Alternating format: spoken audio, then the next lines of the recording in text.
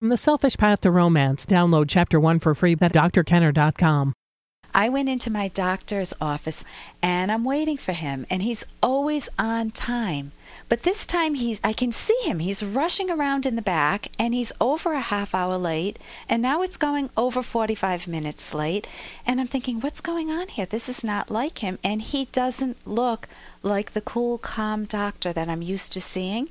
He's usually very warm and affable, and so I catch his eye. He sees me, and very abruptly he says, "Listen, I'm trying to get my parents out of Florida. I've got to take care of this before anything else. I've got to get them on a plane, and everybody is trying to get out of Florida." That was during the hurricane. Now, how do you deal with the aftermath of a hurricane or a tornado or a fire or maybe a layoff at work? It's not something that many of us give thought to in our everyday life, but there are professionals who make it a lifetime career. With me today is Dr. James Campbell, who is the Rhode Island coordinator for the American Psychological Association and the American Red Cross Disaster Response Network. And he's a frequent consultant to corporations regarding crisis response and threat of violence. He's the director of the University of Rhode Island Counseling Center, and he teaches courses in traumatic stress and workplace violence, and he's even written a book, Hostage, Terror, and Triumph. Welcome to the show, Dr. Campbell. Oh, thank you very much. It's a pleasure to have you with us today. Give me a brief overview of what you do. You know, I talked about my doctor being in a crisis because he's afraid for his parents. They're elderly, they're in Florida, they've just been through hurricane after hurricane. That was that season where there were multiple hurricanes. Help me understand what you do as a disaster expert and how you deal with these type of situations. Okay. The particular role I assume would frequently depend upon the context. Things occurring at the university, for instance, I would typically be the lead mental health person on the scene and the decision maker in terms of, what are we doing to establish services for students or faculty and staff or family members or those kinds of things. If I'm responding at a national disaster with the American Red Cross, then basically do as assigned and try to respond as needed. In those kinds of crises, it's usually people need to be pretty flexible. You could be working with a distraught person who's lost their home one minute. You could be helping in a shelter child care area another minute. And the role is really to be flexible and respond to the needs as they arise. In corporate environments, role is partly to provide direct service and partly to consult with management about how to support their employees and make plans going forward. When do they reopen, or when do they have employees back, and what do they say, and all those kinds of things. So it's fairly varied depending upon the context. So the type of crisis, they vary from either natural crises such as a hurricane or a tornado or a flood or a tsunami to man-made ones, things that are either accidents, car accident, to problems at the university. What type of problems? You mentioned problems with students. What type might cause a big crisis on campus? Things certainly involving a death or serious injury of a student. So if a student suicided, that would be suicide or accident or sudden natural death. All those things can. So if they're playing soccer or something, and then they just have a heart attack or an asthma attack that kills them. And what are the range of responses that you see immediately after, say, something like that happens? The kid's on the soccer field doing fine, everyone's happy, and suddenly the kid is gasping for breath, and it's a normal asthma attack, everyone thinks, and the next thing you know, the kid is dead. The child has a heart attack. If you were on the scene there, what would you do? Well, of course, the first thing to attend to is the medical needs and making sure that appropriate police, fire, rescue, whatever that might entail. But in focusing mostly on the social mental health issues, you would see a range of responses generally, and it varies quite a bit depending upon the population that's affected and on the nature of the event. But there'll be some people responding quietly, more stoically. There'll be people in shock and unable to act for a time. There will be sometimes people who are responding very in a very agitated way, even yelling or screaming or crying or things like that. And so it can vary quite a bit. And what you try to do is bring a bit of order and safety to the scene.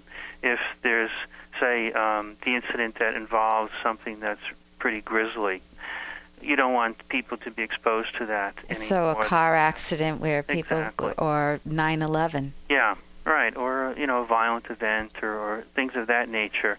Try to protect people. We know that post-traumatic symptoms are related to the degree of exposure to sights and sounds and so forth that cause disruption. So try to protect people to some degree. Find a place that's safe and comfortable for them to be. They may need to be around for police interviews or other things, or to get cleared medically, depending upon what's happened. But it's about trying to bring some order, structure, and support. People in shock sometimes need some gentle guidance. So what are some things you might say? Oh, again, depending on the incident, might say, we can wait over here, and is there anything that you need? Do you wish to make a phone call? Usually focusing on immediate and concrete needs. People usually want to call a family member or a friend and be in touch, let them know that they're okay. So to connect with their world. Exactly. Yeah. Sometimes they, if it's in the middle of the winter, they just may need something warm to wear or a warm place to stay. They need eyeglasses or water, those kinds of things. Sometimes I call it psychological first aid. And just like medical first aid, you don't need to be a licensed professional to provide it. It's a lot of basic common sense. So many people just do that naturally. Yeah, and yet if you're not a bit prepared, you're not sure what to do. Providers not necessarily sure what to do. Mental health providers don't get training in how to respond in the first minutes or first hours after a traumatic event. Mm-hmm. The training's more, they come in the next day or a couple of weeks later and they're upset. Right, you see them in your office, but you're not on the scene with them. So that's what's so unique about what you do and what you've made a lifetime career of. This is Dr. James Campbell, who's the Rhode Island coordinator for the American Psychological Association and American Red Cross Disaster Response Network. You do this as a living. Could you just name some of the factors that impact how a person reacts? How a person reacts? Well, that would be related to the way they've reacted to other challenging or traumatic events. It would be related to the intensity of the event, what has happened, and how close both physically and psychologically they feel to the like 9/11. If you didn't have somebody that died in it, it's different than if you know several people who were your family members who died in the 9/11 disaster. Sure. Or also if you used to work there and you feel psychologically connected. Right. We have a friend who was trapped in the elevator during the first attack. Uh-huh. So that was quite traumatic. Yeah. Those kinds of things. Yeah. Even if you're physically distant but psychologically very connected, it can be very hard. Still very hard, yes. Yeah. Listen, I want to thank you so much for joining us today, and I hope we can continue this and talk about psychological first aid on another show. Okay. Okay, and we're switching now from that to happiness. Someone earlier had asked me, what do people do to pursue, why do people pursue happiness? Why is it really the most important thing in the world? Well, it's the most important thing because it's your life. It's the psychological state that you achieve by leading a good life, by making yourself lovable, having good virtues such as honesty and integrity and independent judgment and a good sense of justice and a wonderful sense of pride, and being rational. That's the essence of it. So there is no such thing as happiness by whim. Those short-range things that people call happiness will never help them achieve happiness. Great being with you today on The Rational Basis of Happiness.